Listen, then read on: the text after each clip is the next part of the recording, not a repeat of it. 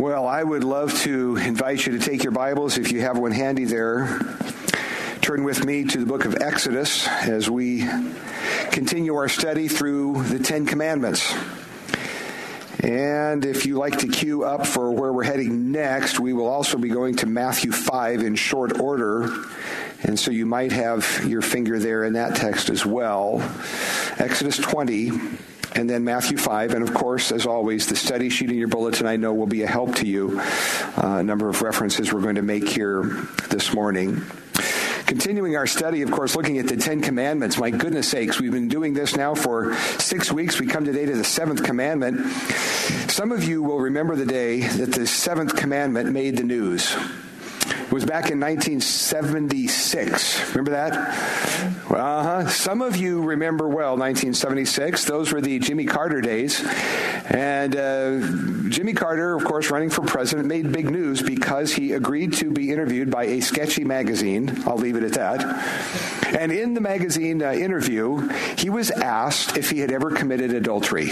Commandment number 7. Yep, he really was. And, of course, Jimmy Carter, being he was, he answered the question. Now, he gave a pretty good paragraph, but among the things that he said, this little line, and, of course, people chatted it up for a long time, politics and religion, both sides. He said this, "I have committed adultery in my heart many times." Now, there were those, of course, in politics who discussed, the appropriateness of discussing the Word of God in sketchy magazines.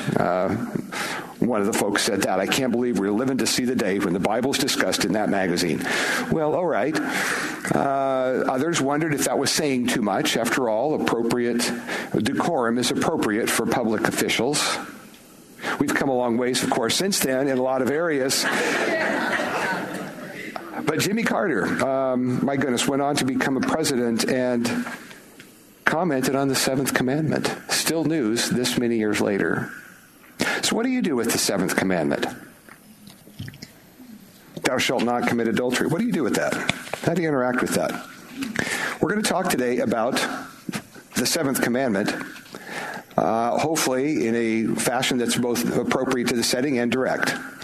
To skirt the issues too many ways would not be helpful to us. But I also think we want to follow the footsteps of Jesus, who looked not only at the physical element involved, like don't do that, but he also looked at the heart of God, and that's our goal in this series, rediscovering God's heart in the Ten Commandments. Jesus helps us with that. He helps us to see what the point was the whole time. And so what I want to do is to read, again, the Ten Commandments, and then we'll go to Matthew 5. I want to pray together first that God would help us, because as we talk about these things, let me just say it this way, it's really easy to dodge these issues. It's really easy to look at other people and say, look what they did. I would never do that. Those are bad people. Can you imagine? All kinds of ways that we look across the room and say, those people, and we avoid looking at ourselves. We don't want to do that today. So I'd like to pray for us that God would help us to rightly honor his word. So join me, please. Father, we come, as always, seeking your help in the preaching of your word. We ask our Father that you would search each one of us, our hearts, our behavior, our affections, and hold up the mirror of the word of God to us. Not that only that we would look into it, but that we would, as James tells us to do, we would look into it and allow ourselves to be changed as you work in us. Now, Father, I pray as well that your word would be to us as a hammer, breaking up those hard places in our hearts, maybe areas that we excuse in ourselves, areas in which we judge inappropriately other people. Father, break up those hard places in our hearts. And as you do that, point us to Jesus. Point us to Jesus. We need your help in this. We pray in Jesus' name. Amen. Oh, my goodness. Exodus chapter 20. I want to keep reading this text over and over, though we'll deal with just a part of it. God's word. Read this. Exodus 20, verse 1. And God spoke all these words, saying, I am the Lord your God, who brought you out of the land of Egypt, out of the house of slavery.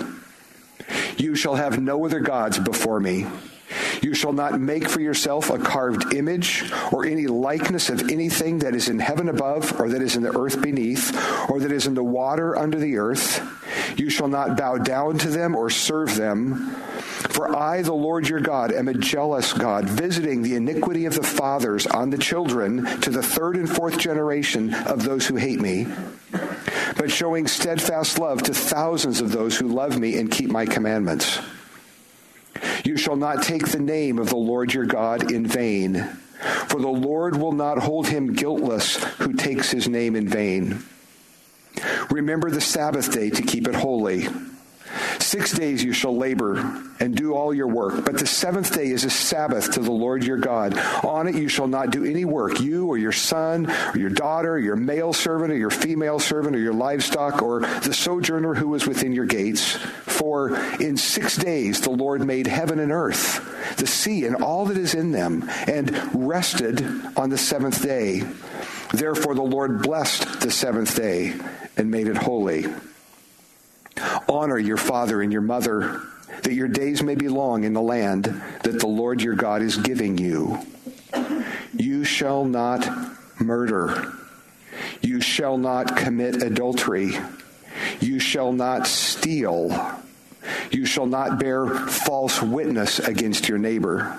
You shall not covet your neighbor's house. You shall not covet your neighbor's wife, or his male servant, or his female servant, or his ox, or his donkey, or anything that is your neighbor's.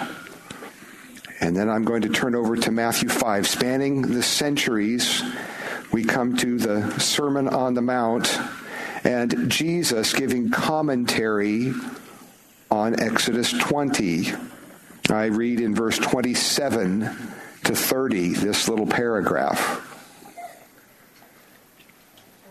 You have heard that it was said, you shall not commit adultery. But I say to you that everyone who looks at a woman with lustful intent has already committed adultery with her in his heart. If your right eye causes you to sin, tear it out and throw it from you. For it is better that you lose one of your members than that your whole body be thrown into hell. And if your right hand causes you to sin, cut it off and throw it away. For it is better that you lose one of your members than that your whole body go into hell. And I see that as a unit, those three verses. Wow. Well, on your study sheet now, you see some words of review, and I would encourage you to take the time to look at those.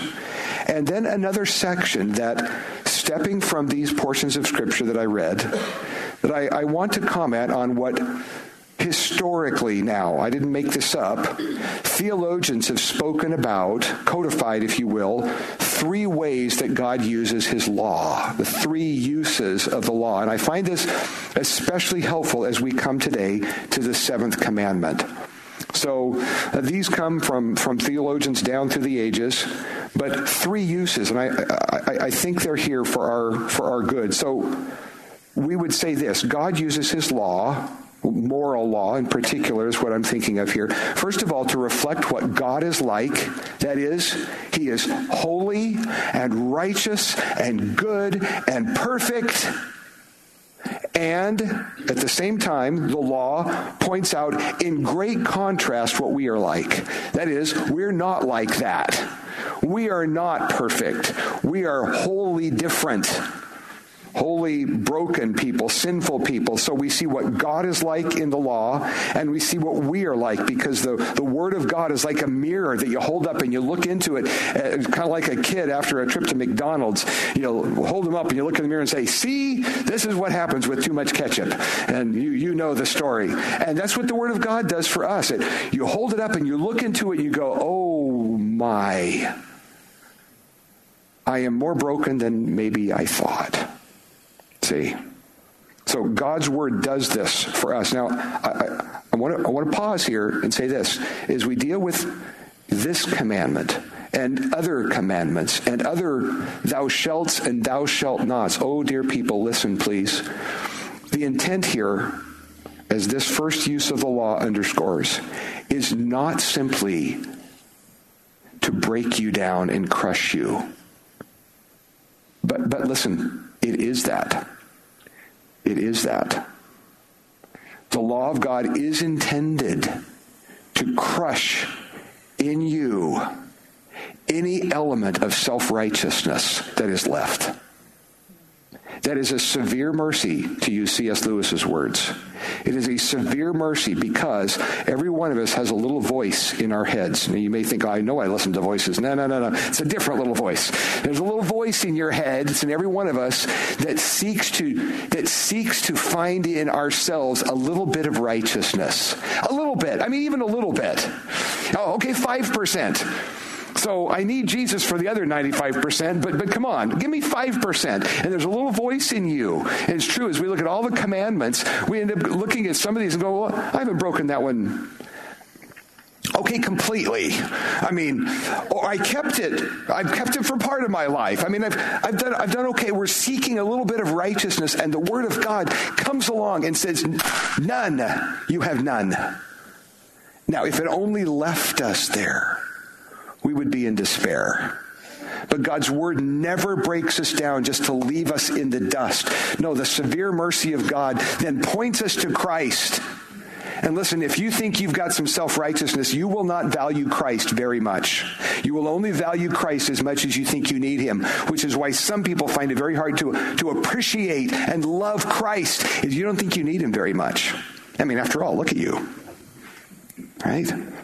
But if you are utterly broken by the law of God, you see it correctly. See? And you look at the words of the Apostle Paul in Romans 3, and you agree, there is none righteous, no, not one. There is none who understands. There is no one who seeks for God. Could together become unprofitable. And then he works right through your tongue and your thoughts, everything about you, and you say, oh, God, that is true of me. Okay, then that severe mercy does its work, and it takes you to Jesus, who cleans you up and in whom you find identity, purpose, and meaning. Okay, we understand this? That's the first use of the law. Shows us what God is like, shows us what we're like. It's a wonderful, wonderful thing. Galatians 3:24. The law is a schoolmaster, a tutor who leads us to Christ. Second use of the law, to restrain evil. It restrains evil. It draws a line in the sand. It says, don't cross it. It serves as a warning. It's a notice of possible human punishment if it's, whatever it is against a human law and you break it. And it warns of certain divine judgment. We're familiar with this, I think, just in our everyday life, because to some extent, notice my qualification, to some extent, speed limit signs do this for you. Right? So you're driving down the road and the speed limit sign says 35, and how fast do you go? 40. I know. Of course you do. So it's within reason. You get on the freeway and it says 60, and you go a little faster, right? But I'm saying you go to Furcrest and it says 25. 25. See, you are veterans. You're veterans. Veterans of the area. I know. You're exactly right. You know where to fudge the law. Yes. Terrible. Wretched man that I am. Wow. But it's a line. It's a boundary, right? Where you go, okay, 5 over means that, right? So we understand the law as a warning sign, just even in that little way. God's law does the same thing. It says, don't do this. And if you do, and it's against human laws, you could get in trouble. And if it's against God's law, oh dear, he sees. And there could be consequences there too. Certain divine judgment. Now, third, then, use of the law teaches us what is pleasing to God, an undervalued element here. The law teaches, now listen, redeemed people. That's the little fill-in. Redeemed people. The law is, we've said it over and over again as we study the Ten Commandments. The Ten Commandments, or the whole law of God, is not there so that if you obey it well, you'll go to heaven. Because really, you can't obey it well. Nobody does 100% from the time they're born to the time they die. Nobody does. You can't. Right? You're a human person. You have a sin nature, so you just can't do it. The law teaches redeemed people how to live. We saw that in the Ten Commandments on our first study as Exodus 20 begins, and God says, I am the Lord your God who brought you out. I brought you out. I redeemed you. I brought you out of the land of Egypt, the land of slavery. So it's speaking to redeemed people to say, here's how to live and please me. Now and then New Testament folks, They look at the Bible and they say, well, I'm a New Testament person, so I'm under the law of Christ, not under... Yes, but just listen. Because you're under the law of Christ doesn't mean you can lie, steal, and cheat with the best of them. Okay? No, it's not about that. So belonging to Jesus does not say, well, I get a pass on this. Why are we even studying the Ten Commandments? I don't have to do those anymore. Oh, friend, Christ redeems us from the curse of the law. Yes, true, but not from our obligation to obey it. Think on these things, please. Now, we've read together Exodus 20. We saw that seventh commandment, thou shalt not commit adultery. And we've looked then at the words of Jesus. And I want to come to this next section. And I'm going to talk about the title of it in just a little bit. But commandment number 7, I want to talk about this under the headings that you see here in front of you. Last week we noted that there is some discussion about how to translate the 6th commandment. Thou shalt not murder or thou shalt not kill. There's no discussion, no quarreling about how to translate the 7th. Thou shalt not commit adultery. Is that clear? Well, in its translation element, absolutely. In its application, and what do you mean by that? We seek ambiguity. We seek to widen just a bit. So you don't mean by that this, or you don't mean by that this. This is talking about a physical behavior of mine that I ought not do. It's surely not talking about things I would look at. Or is it? So I've given you a sentence here. I want to state the obvious, even as we follow the words of Jesus and broaden our understanding of the 7th commandment. I would not want to miss stating the obvious. And so I put here, listen carefully, sexual behavior outside of marriage between a husband and a wife is in fact sinful. Don't do it. Okay, did we hear this? I worded this as sexual behavior because I want to include here a broader category than we might seek to narrow it down to. Adultery, you mean this, right? And Jesus would come along and say, okay, how about if you go a little bit more? Sexual behavior, specifically, we'll talk more detailed, sexual behavior outside of marriage between a husband and wife is sinful. Don't do it. If you're thinking about doing something like that, don't do it. Don't do it. Those of you who have been down that path on one side or the other know the pain and heartache that inevitably explodes into a home when someone steps outside God's boundary in that area. I don't have to tell you, you know. Now, as we take a look at the words of Jesus now, you stay with me here as we go back to the book of Matthew. You probably have it there in front of you. Jesus identifies what God had in mind the whole time. So, 10 commandments, you shall not commit adultery. Jesus is not raising the bar. He's clarifying the heart of God. He is saying this is what God had in mind the entire time in giving the 10 commandments. Exodus 20, it's repetition in Deuteronomy. This is what God had in mind. Jesus says, I say to you, everyone who looks at a woman with lustful intent has already done it, is already guilty of adultery in his own heart. Jimmy Carter was right. For all the flack he took over his words, he was right. By saying, yes, actually, I've broken that commandment. If not physically, in the intent of my heart. He was correct. Now, Jesus then, as you see on your study sheet here, he identifies what God had in mind the whole time. Purity of life, absolutely. And purity of heart. Not even a hint. Not even a look. And in verses 29 and 30, those difficult verses, much debated. People say, well, come on, you don't take that literally. Well, literally, yes, as a figure of speech. He meant it as a figure of speech. He meant to communicate something very clearly here. And I believe Jesus is calling for decisive action on our part. He's saying, hey, come on. If it takes something drastic for you to knock that off, then maybe you need to do something drastic. Now, think about this. In this context, Jesus is following verse 27 and 28. if your right eye causes you to sin, wow, look at this. So if Jesus is meaning for you to start chopping off body parts that cause you to sin, what body parts are now going to go? Well, our hands are gone. My feet run rapidly to evil, the writer to Proverbs would say. So those are gone. My heart is in deep trouble. It's gone. My mouth, I sin with my mouth. You see where this is going? Jesus has just said, you know what, it's not just what you do with your body, it's what you do with your heart. Now, that's in the context where he then says, take drastic action. And I don't want to backpedal too far. I understand, you understand with me when Jesus says, cut it off and throw it from you. He's not saying cut it off and throw it. He's saying, do something. If you have to do something drastic to knock it off or to obey me, you might want to consider that. And I give you two verses to think about, or two texts. One is 1 Corinthians 9. I'll give you the references right here. This is where Paul, the Apostle Paul, says, I buffet my body and I make it my slave, lest after I have preached to others, I myself might be disqualified.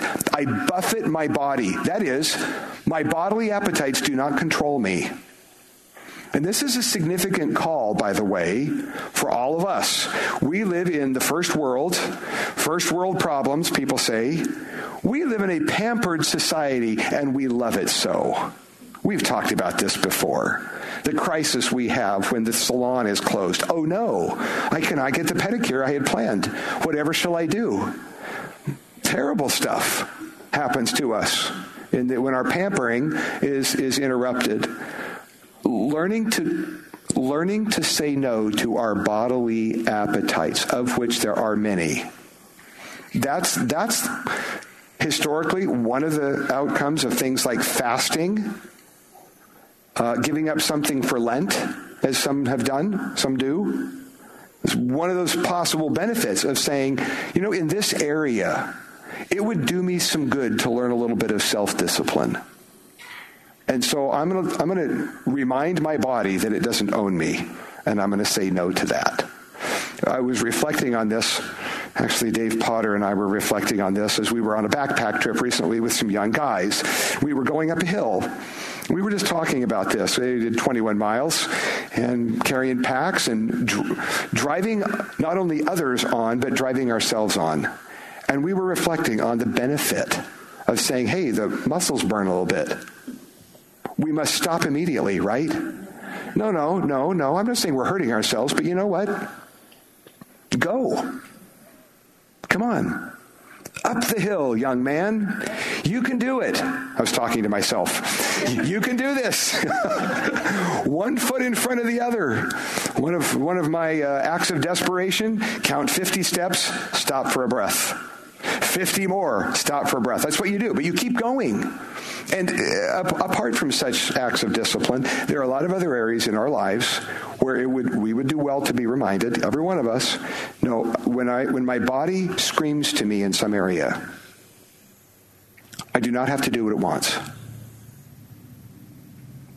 I think we would all benefit from a bit of this. And that's kind of what's going on here. Paul says, I buffet my body, I make it my slave, lest, because if I give in to what my body wants all the time, I will before long run out of gas. Similarly, 1 Thessalonians 4, 3 through 8, talking about moral issues again, the Apostle Paul says we should know how to control this vessel that God has given. Okay, calls for a little bit of discipline. Some people, that's getting up in the morning at 4:30 or whatever the thing is. Get up. I can't get up. Yes, you can get up. You can. You actually can. You set an alarm. You get up. A little bit of discipline is good for us. Now, moving on, if you turn the page, the seventh commandment then is not only about refraining from illicit sexual behavior. It is that. But it is then, according to Jesus, about holiness in our thoughts, our affections, our dreams, our loyalties, and our speech. What do I mean by our speech? I'm saying all of this comes under the purview of God. All of it comes under his sight. Think about honoring marriage. Think about honoring our husband or our wife. It isn't only by refraining from illicit sexual behavior. It's about all kinds of other things. When I think about our speech, a little clarification there. I've been around long enough to have been in settings where groups of men or groups of women in those lazy times of conversation, end up complaining about their spouses.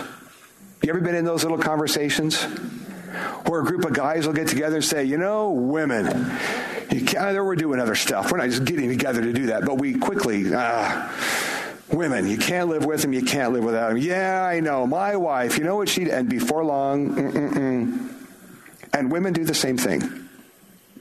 My husband, men, they just sit there. They do. They just sit there. If I could only get them... It's like, you know what? So on the one hand, you want to pat yourself on the back for honoring your marriage, right? At least I would never commit adultery. But can you really say you're honoring your marriage when you thrash them in public? And I'm not so sure that all of us who pat ourselves so quickly on the back are as guiltless as we would like to think. That kind of conversation, of course, has no place in the body of Christ. Christian men ought not to be doing that, about our wives. And Christian ladies ought not to be doing that either. Has no place in the family of God. Now, I say here, we love to be reductionists, lowering, redefining God's command so we can obey it. And I want to get specific here. What do you mean by that? What do you mean reductionist? What do you mean lowering the bar? Here are some phrases I hope would never come out of your mouth, but they could. For example, looking at the words of Jesus, whoever looks at a woman with lustful intent. What does it really mean to look? Do you mean look or do you mean gaze? Do you mean look or study? Do you mean look once or look twice? How long can the look be? You see what I'm doing? I'm trying to give myself enough room to justify myself to say, well, clearly I'm in the clear then. I wasn't really looking. Really. I'm not really lusting. I'm only appreciating beauty. God's creation. God makes beautiful things, and I would be remiss if I did not appreciate what God made. No. There's no desire in my... stop already. Come on. Would Jesus give you the pass that you're giving yourself? Would he say, yes, I know your heart, and you're right? Was that what he'd say? This isn't just one-sided, isn't it? Sometimes we talk about looking with lust, and Jesus uses the example of a man looking at a woman with lustful intent. Jesus as well could have said things about women, because looking with desire or desiring what God has not given you is not only something men do, it's something women do too. You know that? Maybe not in the same way, maybe not with the same elements that we're staring at or longing for, but women do it too. If only I had a husband who was so sensitive or so caring or helped around the house. Finally, really. So I have here, if my husband actually looked like that, I use the physical element here because I'm cueing it off of Genesis 39. Remember the story in Genesis 39? This wonderful young lady named Potiphar's wife had a slave in the house named Joseph, Joey, maybe she called him, I don't know. But the text says he was a fine young man, quite handsome, good to look at. He was ripped, he had a good six-pack. I don't know what the deal was. But Potiphar's wife noticed this fine young man working around the house, and it says, she looked at him with desire. So men aren't the only ones. Potiphar's wife, surely, and ladies, even today, Potiphar's wife looked at Joseph with desire. The fourth one, a person who might say, oh yes, I honor my marriage. I would never commit adultery. I'd never do what those people do. Those, I'm not going to judge them, but my husband or wife is such a, what fits in the blank here? If you look under the key, I left it blank too. May I urge you not to fill it in, all right? Lest the person to whom you're married, if you're married, finds your notes and says, really? So don't fill it. Just put a little X there and you know what I mean. My point is this, that sometimes people, maybe who have not committed actual adultery and thus dishonored their marriage, maybe they dishonor their marriage and break the seventh commandment in a whole different way. I want to stay on this for a minute. I put all these comments under a heading. I referenced that a bit ago. Go back and look at that. My question is what exactly did you promise What exactly did you promise? And I'm speaking here about marriage. And those of you who are married or have been married, used to be married, or someday hope to be married, when people get married, typically they promise, listen to me, they promise more than sexual fidelity. Not less, but you promised more. You did. You did. I know you did. Because I've never seen marriage vows that just say, I promise sexual fidelity. That's it. Now, typically we promise things like, I don't know, love, honor, and cherish, or something like that in nice poetic speech. Love, honor, and cherish. So let me ask you, how do you do with that? How do you do with that? Could you say that you've kept those promises since the day you got married? Love, I've always loved. I've always honored. Always cherished. Oh, have you? And I find it far too easy. Now, don't misunderstand my words. I find it far too easy for people when they speak about marriage promises to say, I would never break my marriage vows, meaning adultery. But they leave out all the other vows that they've probably handily broken numerous times. Which promises do you mean? Have you kept them all, friend? Have you? For how many days of the years you've been married? I've always honored. I've always cherished. I've always loved with a self-sacrificial, self-dying love. Really, Jay? Tell me about that. Now, if you look down under that implications and response, there are a couple of things I want to spend a moment on. We've mentioned the first one already. The second little bullet point there is a reminder of one of the rules of Bible interpretation that we've addressed a couple of times. When something is prohibited in the Bible, the opposite is encouraged. So when the Ten Commandments say don't commit adultery, it's not only saying don't commit the physical act of adultery. Yes, it is saying that. I'm saying it's not only that. Jesus helps us understand that more fully in saying it's about your thoughts as well. But I would also go so far as to say that the seventh commandment isn't just about prohibiting things. It's asking you, if you're married, do you actually still today cherish the person to whom you're married? And do you act like it? And I've given you 2 paragraphs here. I'm going to flesh this out in perhaps painful ways. But all of it leads us to Jesus. So don't fear. Marriages, in addition to acts of infidelity, marriages can also be damaged by the following. And I'm going to read this out loud. Because you know what? As often as I hear about struggles to get over infidelity, I hear about these things more. These things break marriages too. Okay? Ungratefulness. Constant busyness, gone all the time, emotionally, physically, careless words, lack of affection, disrespect, threats, anger, nagging. And by the way, it isn't just women who nag. Men nag too. Negativity, financial foolishness, selfishness, laziness, control issues, lack of forgiveness. And I put the little ellipsis, the 3 dots there to say, and the list goes on. Maybe I haven't mentioned your particular area where you mess it up. Maybe you're going, oh good, he didn't mention me, because you've got all those down, apparently. No, marriages are broken by these things too. So before you pat yourself on the back too much to say, I would never break my marriage like that. Well, let me just ask you about those. How you doing with that? Maybe you wouldn't break marriage that way. You're breaking it pretty handily in other areas by a complaining, ungrateful spirit. How about that? You can sink that ship with that torpedo too. Now, I go to the other side by way of encouragement. Marriages are built up by these things: gratefulness, time together, appropriate affection, trust, truthfulness, affirmation, self-sacrifice and self-denial, genuine apologies, true forgiveness, graciousness, kind words, partnership, acceptance, and so on. Marriages are built up with those things. And all of this points us to Jesus in the gospel. How so?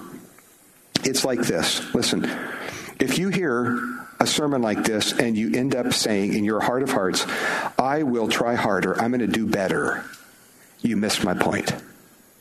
You missed it. Here's why. On your best day, you're not nearly that good. And apart from Christ, you have no chance of hitting a home run on those things. Apart from Jesus, you can't live like that. You're not nearly that nice. You're more messed up than that. You need Jesus for this, okay? So before you look at that list and say, actually, okay, stop it already. No, you need Jesus, and any good coming out of your heart and out of your words and in your behavior, it's all because Jesus is at work in you.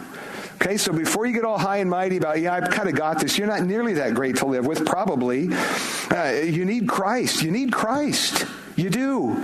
Every morning you need to wake up and say, God, help me, because otherwise I'm going to blow it. And you run to him every single day. Say, dear God, live your life through me. Shape my words. Control me. Help me, oh God. Restrain my lips from saying stupid things. Turn my heart back from wanting what you haven't given me. God, help me today.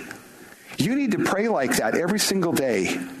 You do. Because you need Christ more than you know. Now, one of the many books on marriage I've referred to before, in fact, too recently for me to mention it again, but, it's all right. This cute little book, it's called When Sinners Say I Do. I really like it. It's a reminder to us that when you got married, you married a sinner. And the person you married probably married an even bigger one. So marriage is made up of two people who are broken, who are at their very core, come on, it's true of you, at your very core, self-interested first. Sometimes, in fact, if you admitted it, you're kind because you want something back.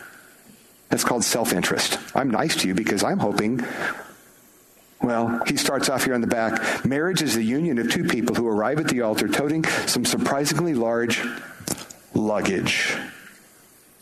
We all have baggage. We walk into a marriage, all of our messes from the past, all our bad decisions, all the people who've hurt us and we haven't let go of it, all the ways in which we saw bad things modeled in our home of origin, and we carry it all into our marriage and drop them. Here we go. It's what marriage is. And this little book is a reminder that we need the help of God for two people with a lot of baggage to live happily ever after. Little paragraph I've read to you before. I read it again. It's the confession of this writer. On what basis, Mr. Harvey, do you write a book on marriage? What, you got this all figured out, right? No, he says this about himself. I have control issues. Add to that, I love to be right. I tend to see other people's opinions as inferior. I hate being wrong. Who do I sound like? Careful, careful. It better say you, right? What other people think about me sometimes determines what I do. I worry about problems I can't solve. You'll find out a lot more about my particular package of mixed up motivations throughout this book, but I will vouch for this. The more you get to know me, the more you will value my wife. And that's where he goes in this book. That's where he goes in this book. When sinners say I do, oh my goodness, God's grace for my spouse to put up with me. God's grace for me to put up with everybody else who steps on my toes too. My whole point is this. A lesson from the humble campfire. Okay, my final little note. This is the deal. This little illustration might help you. A couple weeks ago, camping, backpacking. Yep, we had one night in a campground where we could have a fire. I love fires, campfires. I actually love fires too, but that's a whole nother story. Campfires. If you've been around a campfire, you know that campfires are a lot of work. If you don't tend them constantly, they go out. You have to keep feeding them if you want to have a campfire work. If you ignore it for too long and the wind blows, that campfire gets out of control and lights a whole forest on fire. There's great power in that little campfire, but you got to tend it. You got to tend it carefully. You do. You got to feed it. You got to give it oxygen. It's got to have room to breathe or it's going to go out. So a good Boy Scout or Girl Scout who knows how to make fires, there's a certain science to piling wood on there at the right pace and making sure there's room for everybody there to breathe. So you got to feed it, or else you won't have a fire. Sometimes people neglect a fire in a marriage. They can't imagine why it goes out. You step back. Now, At the same time, the next morning we were due to leave. You gotta make sure the campfire's out, right?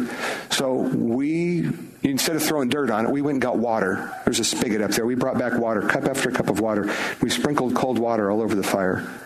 You know what happens when you do that? Fire goes out. And I want you to hear this. There's a lot of ways to put a fire out.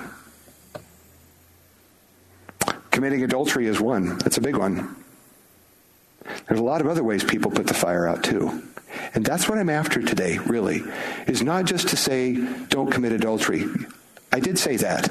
And I wouldn't want to minimize that at all. But I also don't want to send us all out saying, because I haven't sinned in that particular way, I'm good today. Because the seventh commandment is more than that. It's more than that. Have you kept your promises? Are you keeping your promises? There's more than one way to put a fire out. And if you find yourself in that third little bullet point, working your way through that list, and it would be true of you that that's characterizing your heart, you have some repenting to do. You do.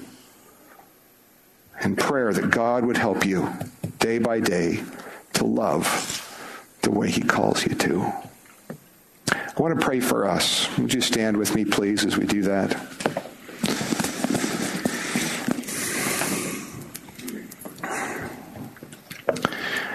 Our Father, you spoke those words on the mountain to Moses, words for his good and words for our good. And in that list of commandments, you said, you shall not commit adultery. Keep your promises. You're a promise-keeping God. And you intend that we would do that. We would keep our promises when we make them. And our Father, you meant by that certainly the actions of our bodies, but you also meant the affections of our heart, the look of our eyes, desires, and positively, things that we ought to do to feed a marriage that you might have put us in. Father, together as a congregation, we come at this from a lot of different ways. Some of us married, some of us not. Some of us hoping to be or hoping to be again. And Father, wherever we're at, we need Jesus. We do. We need Christ. Point us to him today. Thank you for Christ, crucified, risen, coming again. And we pray with gratefulness in his name. Amen.